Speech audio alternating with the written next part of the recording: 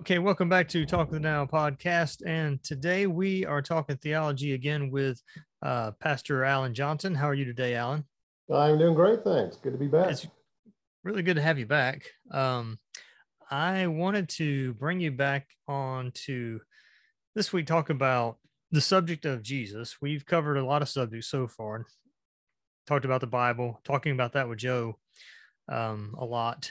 We talked about the subject of God.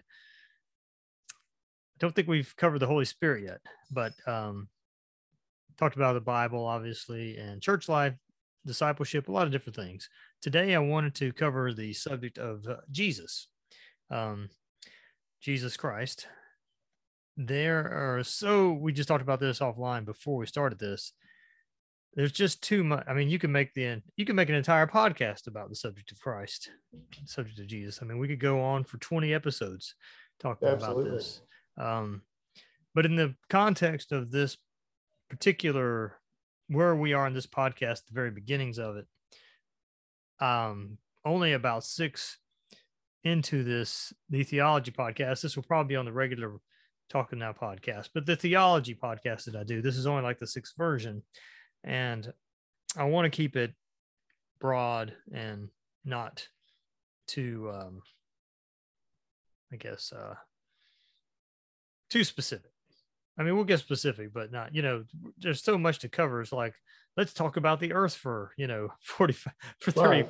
30 Right. 45 minutes, okay. You're going to talk about everything about the earth, but as we know, though, the Bible does there's a lot of complex things that can be understood simplistically and a lot of simplistic things that can be understood, with a lot of complexity. So anyway, without going any further on that, we'll just go ahead and start with the subject of Christ.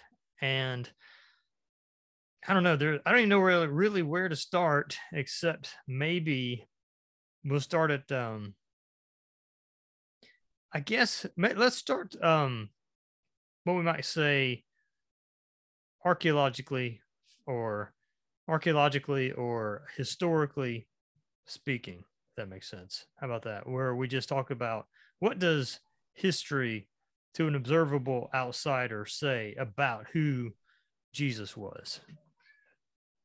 Well, I mean, we know about Jesus from the Bible, which is itself a Right. historical artifact, much more than that, but it is at the very least that. And we should certainly take it seriously. And that's where we learn about Jesus. And of course, Jesus lived first century Palestine, born in Bethlehem, lived in Nazareth, was active in Jerusalem, Capernaum, other cities that are historical places. And you read about Jesus, especially in the Gospels, Matthew, Mark, Luke, and John, and they are very specific about places where Jesus was, where he lived, where he went, very specific about world rulers and regional powers and rulers at the time, even, of course, famously Pontius Pilate. And so there's plenty of archaeological evidence for those towns, those places, things like that. Of course, that's true for the Bible, even in the Old Testament, and places referred to, and some of which, by the way, were thought to be maybe mythological or fictional. And later they find archaeological evidence that has a name on it, or that has some reference to someone on it. So yes, Jesus, we know about him, of course, from the Bible, but the Bible is very specific where it places him in time, in geography. Right. What about I don't know if I've ever actually researched this myself. I feel like I may have heard about it, but do we have any non-biblical references to Jesus out there from some of the historical people of his time?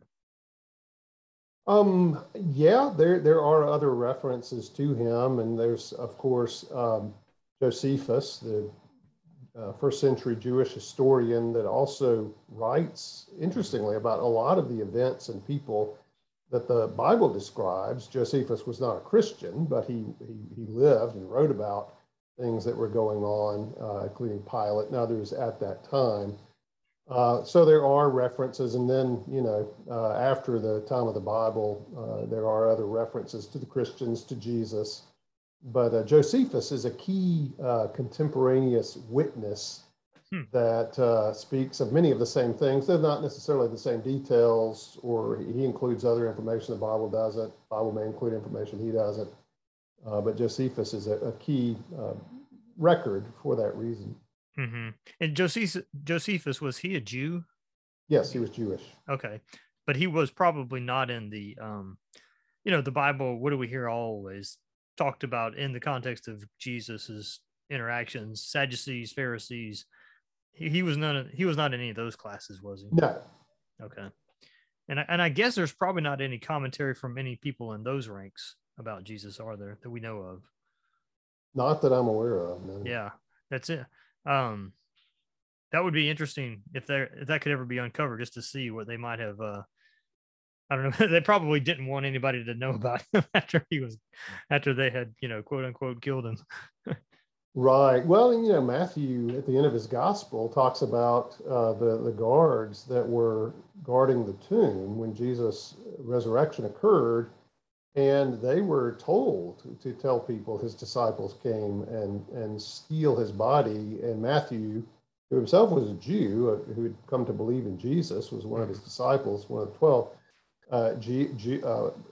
Matthew says that story was circulated among the Jews to this day, that Jesus' disciples had stolen Jesus' body. And it doesn't take a whole lot of thought about that to realize how implausible that was. Not only would they have had to get past the Roman guard, which was there precisely for that reason, but they were quite traumatized by having seen Jesus crucified. And what they were doing was not trying to steal his body and create a hoax, but they were hiding in an upper room for fear they might be next. So it really, as a story, clearly doesn't hold water, but something had happened and they knew his body was gone, so they had to come up with some explanation. And so Matthew, himself a Jew, says that story was spread to explain the empty tomb. I just I was wondering if, like, maybe I don't know how accurate Rome was with their. I know that they were a pretty organized operation, but I don't know if they may have had like execution records, or things like that. I'm sure they've long since gone, but it'd be curious to know if at some point, there was a record of his going to Pontius Pilate and all that sort of thing. Yeah, I'm not aware that there's any specific Roman records about Jesus and his execution. Of course, like I said, Josephus writes about Pilate. I think there's other references. Pilate and the Jews had a very rocky relationship. Pilate didn't like them. And in fact, you even in the Gospels in John, you pick up on some of Pilate's testiness toward the Jews. What I've written, I've written. And they didn't like that he said Jesus, the King of the Jews, on the cross. Yeah. You could tell Pilate was getting pretty fed up with the whole thing, and 3 times declares Jesus not guilty. I find no guilt in him, and yet basically handed Jesus over because things that they were saying, and just didn't want a riot to get going. And but it's very important that Jesus, before his execution, was 3 times declared not guilty. And Pilate does so, the official legal representative there. And yet his irritation with the Jews is very clear in John 18, where he interacts with them. Yeah. It's probably, even from I imagine a legal standpoint, somebody that's in the law, it probably gives a good picture of what the legal system of Rome looked like in that day. Mm-hmm. Yeah. Yeah, and the Jews and the Sanhedrin, and they're working all night and then going to Pilate because the Jews didn't have the power to execute, and so they needed Pilate's help. So all that's very interesting. And of course, our contention as believers is that Jesus was sinless. The Bible is very clear about that. Right. He was tempted yet didn't sin, and it is important that before he was executed, he was declared not guilty. Now, that's not the same thing as sinless. Pilate was saying more than he knew when he declared Jesus to be not guilty. He just meant, I find no reason to execute him. That Jesus was not guilty in an absolute sense, that you and I are not, being utterly sinless. I think that's cool though in a lot of ways that because to me the Bible's testifying that, hey, here we have somebody that he's neither a Jew nor Gentile, or I mean I guess he would be a Gentile, but he's neither a Good Jew stuff. nor anybody that a disciple of Jesus, or anybody that has any particular interest in who Jesus was. If anything, he found him probably an annoyance. Um, and that he God uses Pilate almost as a neutral figure in the Right. Well, he represented the government, the legal system. He didn't have a dog in the fight as far as Jesus was concerned. mhm. Um, but he didn't like the Jews, and he put Jesus in front of them, says, "Behold your king." He was goading them, provoking them, and of course, the next say, if you let this man go, you're no friend of Caesar's, which was apparently some sort of designation that would question Pilate's loyalty to Caesar. And I think that was kind of they landed a blow on Pilate with that one, and may have been something that finally pushed Pilate toward handing Jesus over to them. In fact, he even offered them to release Jesus, but they wanted Barabbas instead. So he hands Jesus over to be crucified. Mm-hmm. My pictures of that whole scene. I don't know why I think that's the old movie King of Kings. Maybe that I don't know if you ever saw that one. Not sure I have. Yeah, King of Kings is like I can't remember. I believe Charlton Heston is in it and plays I think he plays John the Baptist.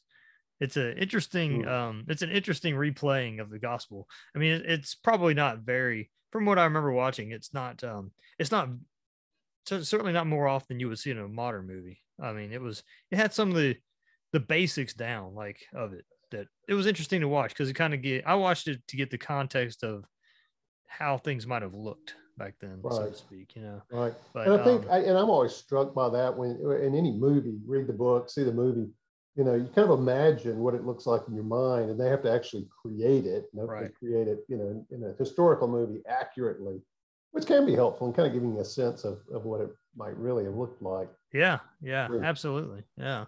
Well, there's a really interesting part where there's like 3 different movies. I'm probably conflating and melding here, but there's one part where Jesus is visiting the rich young ruler, and just to have a visual of what that might have looked like was interesting to see in itself. But not to get too far, but let's go back a little bit.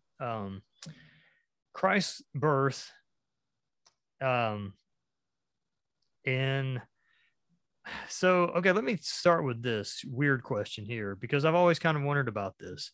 Before Christ was born, and before Rome decided that this is how we are going to do our modern calendar, what year was it? What time period was this in Roman history? Yeah, I don't know. I'm not sure they would have said, well, it's 4 BC. Right. Or 3. What's BC? No, I don't know. Okay. Yeah, they had their own reckonings, and I really don't know what they were. Of course, now we reckon from around that time. From what I've read, Jesus probably, interestingly, was born around 4 BC or so. Even Jesus was born before Christ, apparently, by just a few years, but close enough. But I don't know how they would have. Oh, okay. Yeah. At that time. Well, I assume that the Jews probably had a different calendar than the Romans did. Yeah, I would think so. But I'm not sure what year they would say it was, or right. Or from counting from what, as we count now from Jesus. Even if you change it from AD Anno Domini to the Common Era, CE, right? It can also be Christian era. Yeah. It's the number 2022 is still in relationship to when Jesus lived. Yeah, absolutely. That's hilarious in a lot of ways when you think about it. Because correct me if I'm wrong, was it the Roman Church that decided this was going to be our calendar that we use, and we based it off that period? Honestly, I don't know. Okay, that'd be a good thing for me to research sometime. But anyway, so Christ, the terms Julian calendar and Gregorian calendar come to mind. Yeah, I don't know about that's the terms. But in the biblical sense, though, we read the Old Testament, right? And we don't really have time to go into all the me and Joe have gone in a little bit of that, but it's getting prophesized throughout the Old Testament from Sure. Genesis 1 all the way to Malachi, etc., that there will be a Christ and he will come back. I assume, because I'm no biblical scholar, that the word Jesus is not referred to in the Old Testament, is it? I don't know. Close though, not specifically. Of course, Jesus or Jesus is a Greek name that actually means Savior, or he saves, God saved. And it is the Greek equivalent of the Hebrew name Joshua. So, I mean, it's effectively, Jesus is the Greek form of the name Joshua.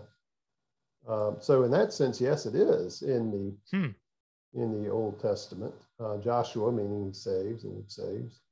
So yeah, different languages, but the same idea. And you'll remember that that the angel told Joseph, give him the name Jesus, for he will save his people from their sins. Excellent. Yeah. And so yeah. That's a good. It's just that was literally a thought that just came to my mind. If it was actually ever uttered in the Old Testament, of course they weren't speaking Greek in, the Old Testament. So yeah. Well, and you mentioned all of the prophecies, and we talk about Jesus. You do find the record of his life and ministry in Matthew, Mark, Luke, and John. Mm-hmm.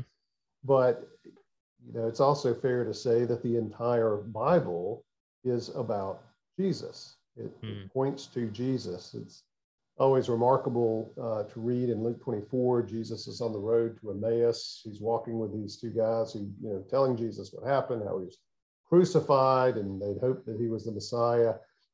And it says that Jesus, began with Moses and the prophets and began to show him in the Old Testament scriptures all the things taught concerning himself.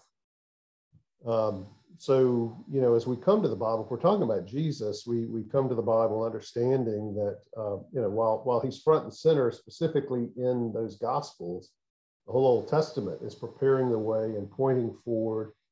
And then Acts, of course, is the early days of the New Testament church. The letters in the New Testament are explaining and applying Jesus' life, death, resurrection, ascension, pouring out of the Holy Spirit. So, and then Revelation, of course, is about the end and the Lord's return, and ending with the new heavens and the new earth and the completion of that whole work of salvation.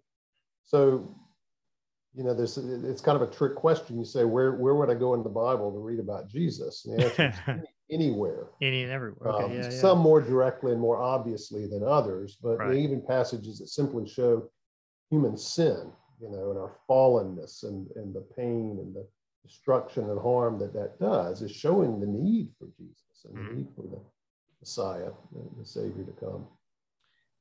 Historically, the Old Testament ended,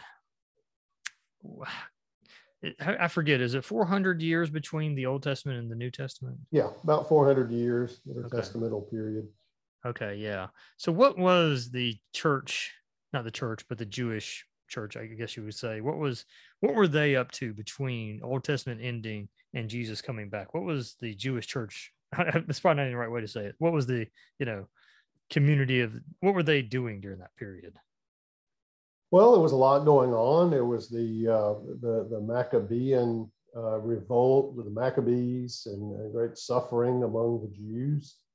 One of the great developments from the Old Testament into the New was the development of the synagogue system to preserve and teach. Jews would meet, which the temple was there, and they were offering sacrifices, but the development of the synagogue system and the meeting for worship, teaching of the scriptures.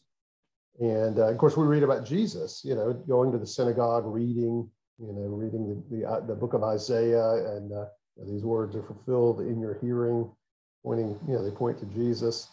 And so all of that developed and was in play by the time Jesus came along. Of course, AD 70, the temple is destroyed, and it's the synagogues that continued even up to the present day. We refer to Jewish synagogues, and so that developed in that time period as well. There was the Bible's quiet, but there was a lot of history going on during that time. Then when we open our Bibles in Matthew, with Jesus' birth, with John the Baptist. I would say John is the last of the Old Testament prophets in the sense of the great prophets. We find them in the New Testament, but he's that final prophet who doesn't just say the Messiah is coming, but he has the privilege of saying the Messiah is here. Here he is.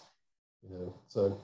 But yeah, there was a lot going on in those 400 years or so between the end of the Old Testament and the beginning of the New. There's a lot of world history, development of the Roman Empire, things going on with Rome. Like I said, the Maccabean revolts, and a lot going on. Yep. Well, that's interesting because, I didn't even know that 400-year period until several years ago, like maybe during college, I found that out.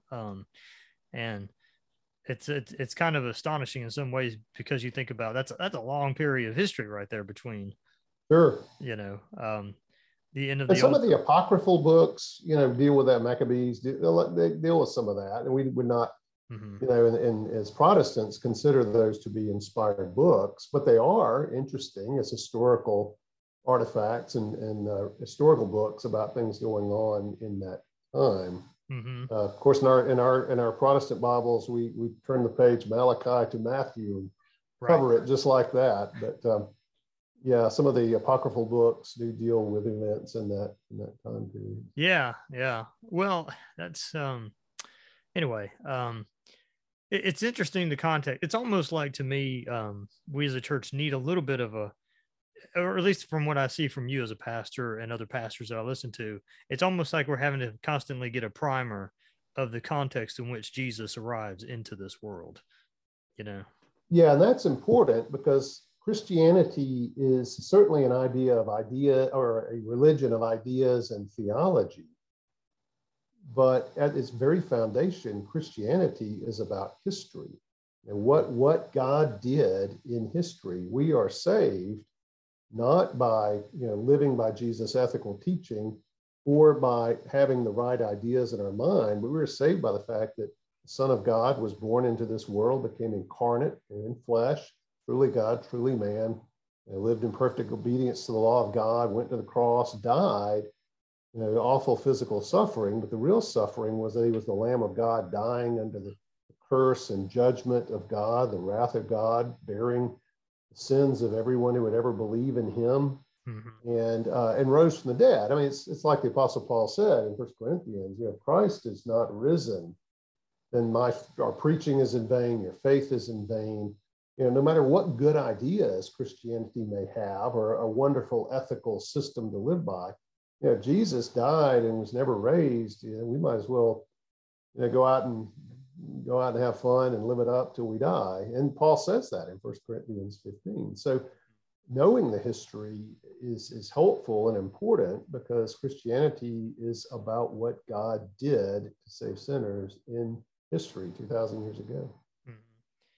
It's kind of amazing too when you think about, because God he is outside of our time frame. Sure. He's outside of our context of what time is even. And it's interesting that I guess a philosophical question of what is time, that God chose that time in the way that we know it to bring Christ into this world and then, die and come back from death and, go about the world and then, be risen up to heaven in Acts. And then he's currently there and then one day coming back. That's kind of where we are. But it's interesting how, we'll never know why, I guess, but the whys or the context in which God decides to do these things. Yeah, Paul says in Galatians 4, in the fullness of time, God sent forth his son, born of a woman, born under the law. In the fullness of time, I think mainly meaning, at God's appointed time, after all the preparation of the Old Testament and everything, had occurred, that God had decreed should occur, then at the right time, Jesus was born. Of course, God is outside of time. Time is part of his creation, part of this universe in which we live. I once heard someone define time as that which keeps everything from happening all at once, which has occurred to me a few times, or felt like a few times in my life, that it's not working very well because everything seems to want to happen, at once. But yeah, time and God is an interesting study and discussion, but he is above time, outside of time. He does not experience the passing of time and with that aging the way that you and I do. But at the same time, he, no pun intended, he is able to interact in our world at different times as we experience it. So Paul's quote, in the fullness of time, God sent forth his son. So his timelessness or his above time doesn't mean he's incapable of coming in and interacting with us. Right. In the created world.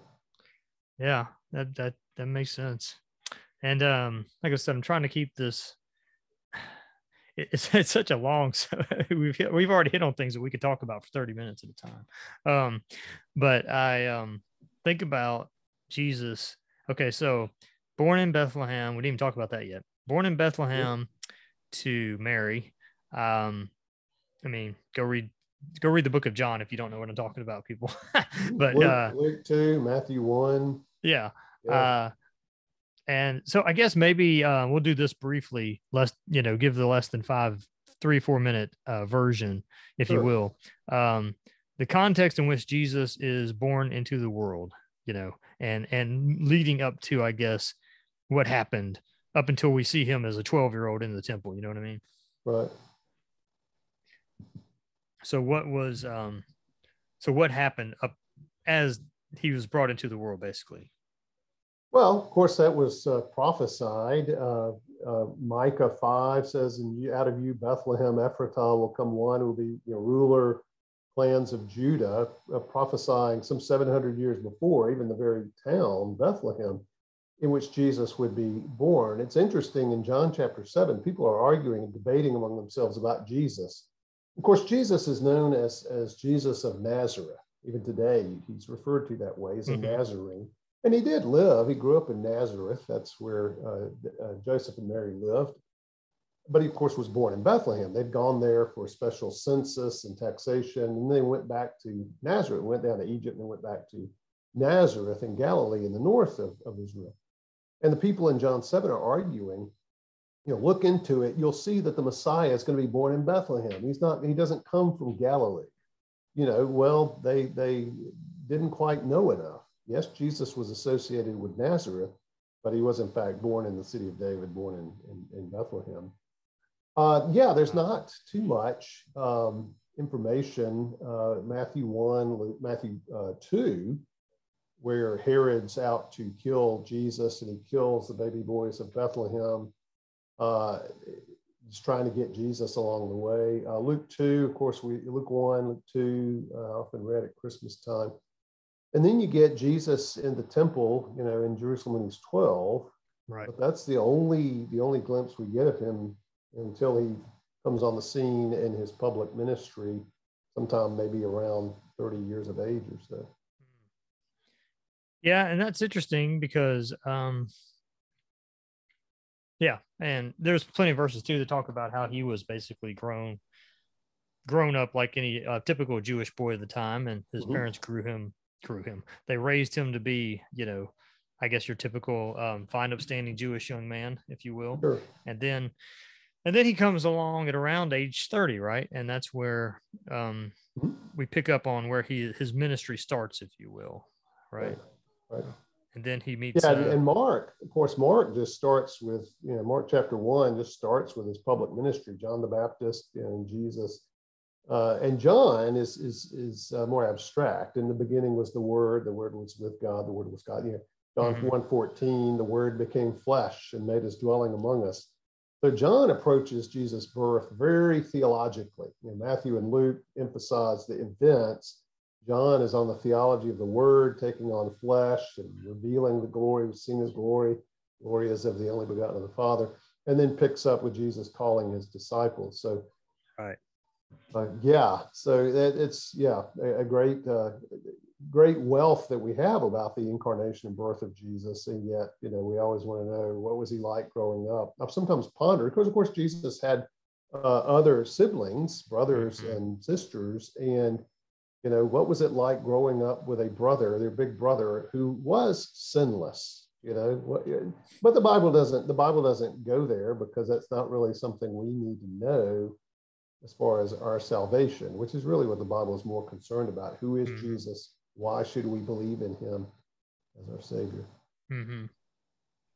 And I think that for those listening that may not understand, I guess, to me, as I look at it, Christ is something that a lot of times a non-believer, and Jesus to me is one of the few things about Christianity that many people don't say bad things about. um they'll say bad things about God, oddly enough. they'll Right. say they'll say bad things about the religion of Christianity, altogether, certainly its followers, but you don't really hear many people badmouth Jesus. And I think that speaks to his integrity that is shown in the Bible. I think you're right. And I think, if someone's not familiar with the Bible, or maybe even has a negative view of the church or Christianity, I would just encourage you to go and take the Gospel of John, or take the Gospel of Luke, or Mhm. even Mark. Mark is pretty fast paced. It's a good one. It's shortest. But any of them, Matthew, and read, because a lot of people, when they encounter Jesus in the Bible, regardless of preconceptions about him or dislike of the church, they read of Jesus and this guy's amazing. Right. He's maybe not quite what they were expecting. Yeah. Jesus, for example, Yeah. Jesus is very gentle toward people in their sin, and he reserves some of his harshest and most scathing criticism for the religious leaders in their self Mm. righteousness and hypocrisy, which is something many people take Christians in the church to task for even today. Mhm. Well, Jesus was there before them. Yeah, Matthew 23, he just pronounces judgment on the Pharisees for their hypocrisy and their self righteousness. And so some people are pretty surprised when they're introduced to the Jesus of Scripture. Right. Yeah, no kidding. I think it's kind of like when some people have prejudgments about a certain whatever. Maybe they have prejudgment about a political philosophy, or they have a prejudgment about a type of person or somebody they know or something. But a lot of times you really don't understand until you actually get in there and see what they say, and what they, as opposed to what others say about it Right. or them. Yeah. And we may have an impression of a person, until we meet them and talk with them, and that impression may be changed. And I think that is Uh-huh. often true with people when they actually meet Jesus in the Bible. Now, to be sure, he's holy, he's sinless. He calls sin sin. But it's like John 3:17 says. Everybody knows John 3:16. John 3:17 says, "For the Son did not come into the world to condemn the world, but that the world should be saved through him." Mm-hmm. And that was Jesus' concern, was to be a physician of souls, to heal people who were sick with their sins, sick with their guilt, alienated from God. And Jesus is very compassionate toward those people, and people like you and me and our sins, who need to be reconciled to God. But those who really should have known better and use their power to serve themselves and oppress others in various ways, Jesus had harsh words. I mean, he would save them too. Were they to come to him, as one like Nicodemus was a Pharisee. He came to Jesus and apparently became a believer and a disciple. But but yeah, in their self righteousness, Jesus was pretty hard on the religious leaders of his day. Mm. Well, we got about 4 minutes here before we close it, but I think that before we close out here, Mhm. a couple of points that you'd probably agree with me on, that I just want to point out too, is that I've noticed there's a trend in modern days, we'll say the last 20 so years, where people will say um, that if Jesus didn't say specifically XYZ, then I don't follow that. You know what I mean? Right. Like, name your sin, or name your whatever thing that, whatever it might be. I know the one popular one is, we won't go into the subject of homosexuality, but that some people say that Jesus didn't really talk about homosexuality that much. Um, Sure. and that's just one example. I mean, you could even talk about, maybe capital punishment, modern day things that we argue about. and talk about. They'll say things like, well, Jesus didn't talk about this. And my argument is always, well, you don't understand who Jesus is. You don't understand who he was, because Jesus is on board with every single thing that God is on board with. Right. Well, and there's an interesting story in how I met my wife with red letter Bibles with the words of Jesus in red. But it kind of had to do with my contention that the whole Bible is Jesus' words. The whole Bible is the word of God. And, Jesus held a very high view of Scripture. In fact, in Matthew 4, where he's led by the Spirit in the wilderness, is tempted by Satan. Satan comes with these temptations, and every time Jesus says, it is written, and then he quotes from the Old Testament as authoritative. Now, I've sometimes, thought Jesus could have just said, well, as I said in Deuteronomy. Yeah. But, Jesus didn't say something new. He went back to Scripture. So Jesus himself had a high view of what the Bible taught in other places. A man does not live on bread alone, but on every word that proceeds from the mouth of God. But 3 times he answers Satan, it is written, and he quotes from the Old Testament Scripture. So, if you're going to say, well, I just believe what Jesus believes and disregard the rest of the Bible, well, Jesus didn't disregard the rest of the Bible. Jesus quoted the Bible, the Old Testament, his Bible at that time, as authoritative, to be heeded, to be obeyed, and as kind of shutting off the argument. So, if you want to be where Jesus is, you need to take the entire Bible seriously. Right. Yeah. Okay. Well, I do need to close it out, but I think we didn't cover enough as usual. And we'll pick it up again some time, because I think it's just the subject of Christ is too weighty and too important not to cover a few different times, maybe 3. Maybe we'll make it a trilogy about Jesus. Trilogy, that sounds exciting. Just because I think lastly, the last point I make is that people need to keep in mind that Jesus is a living being right now. He's not dead. He's living in the flesh in heaven right now. And when we talk about Jesus, we're not, as Christians, we're not talking about him in the past. We're talking about him now, who we believe in. So anyways, that's, I think, important thing. Well, Alan, thanks for joining me, and we'll pick it up again soon. Okay. It's been a pleasure, Gene. Thank you. All right. Thanks a lot. Yep.